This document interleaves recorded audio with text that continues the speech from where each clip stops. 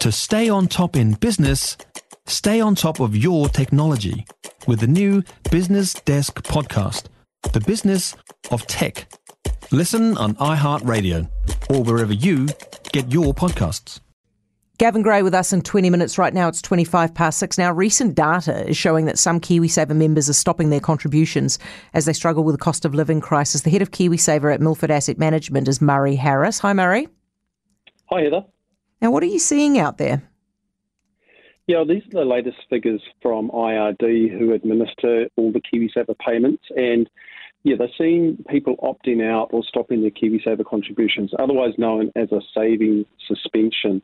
And the two reasons that are being cited is, as you said, the increasing cost of living, which is understandable, food, energy, transport costs all going up, but also volatile financial markets, and that's impacting on investor confidence. And worryingly, the largest group that are suspending their savings or stopping their contributions are the younger members who actually have the most to gain from long-term savings. Of course, KiwiSaver is a long-term savings vehicle. The idea is to help fund your retirement. You make small but regular contributions over a long period, and that adds up to a nice lump sum. So, members can contribute 3, 4, 6, 8 or 10% of their wages. And if you're self-employed, you make voluntary contributions. But if you're an employee, your employer is also contributing, and they have to contribute a minimum of 3% of your salary.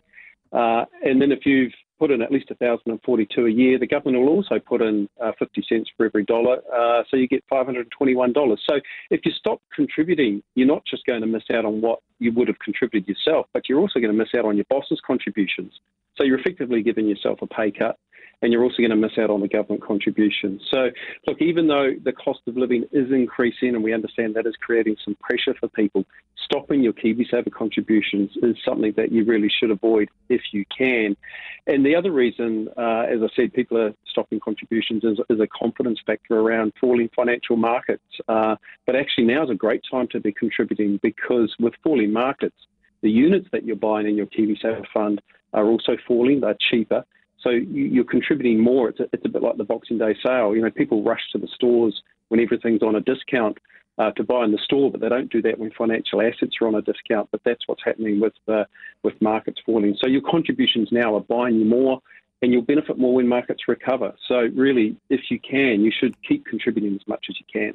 Have you done any numbers on what it might add up to if you cut your contributions now?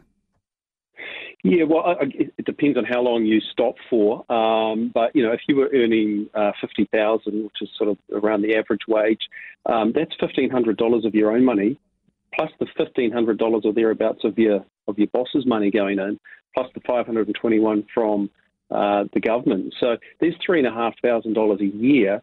Now, for 1 year, that's bad enough, but over 5 years, there's $17,500 plus the lost investment returns on that money. So literally what it means, the real damage is done over the next 10, 20 or 30 years, but you're missing out on the investment returns and the compounding effect of those investment returns on your KiwiSaver over the next 10, 20 or 30 years. And that's really where the damage is done. So the actual cost could be tens or even hundreds of thousands less at retirement, and that means you're not going to have the retirement that you've dreamed of.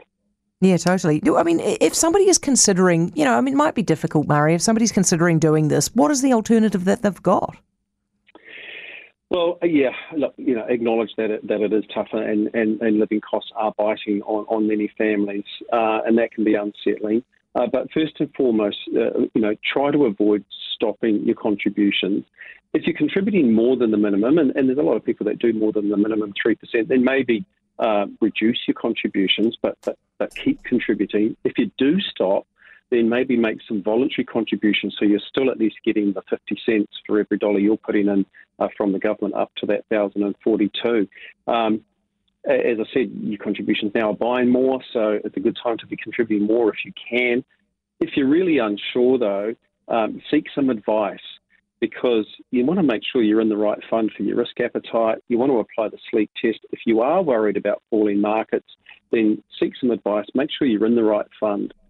Make sure you're contributing enough to reach the goal that you've got for your KiwiSaver, whether that's a retirement goal or buying your first home. But set your goal, stay the course, seek some advice. Every KiwiSaver provider out there should be able to help you with advice. They've got tools and calculators on their website because you'll thank yourself when you enjoy the retirement that you dream of.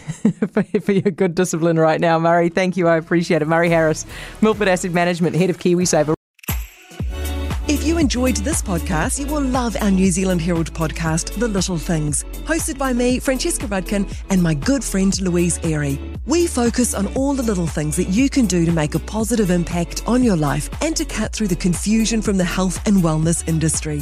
Join us every Saturday to hear from the experts for all the tips and advice you need. Just search The Little Things on iHeartRadio or wherever you get your podcasts.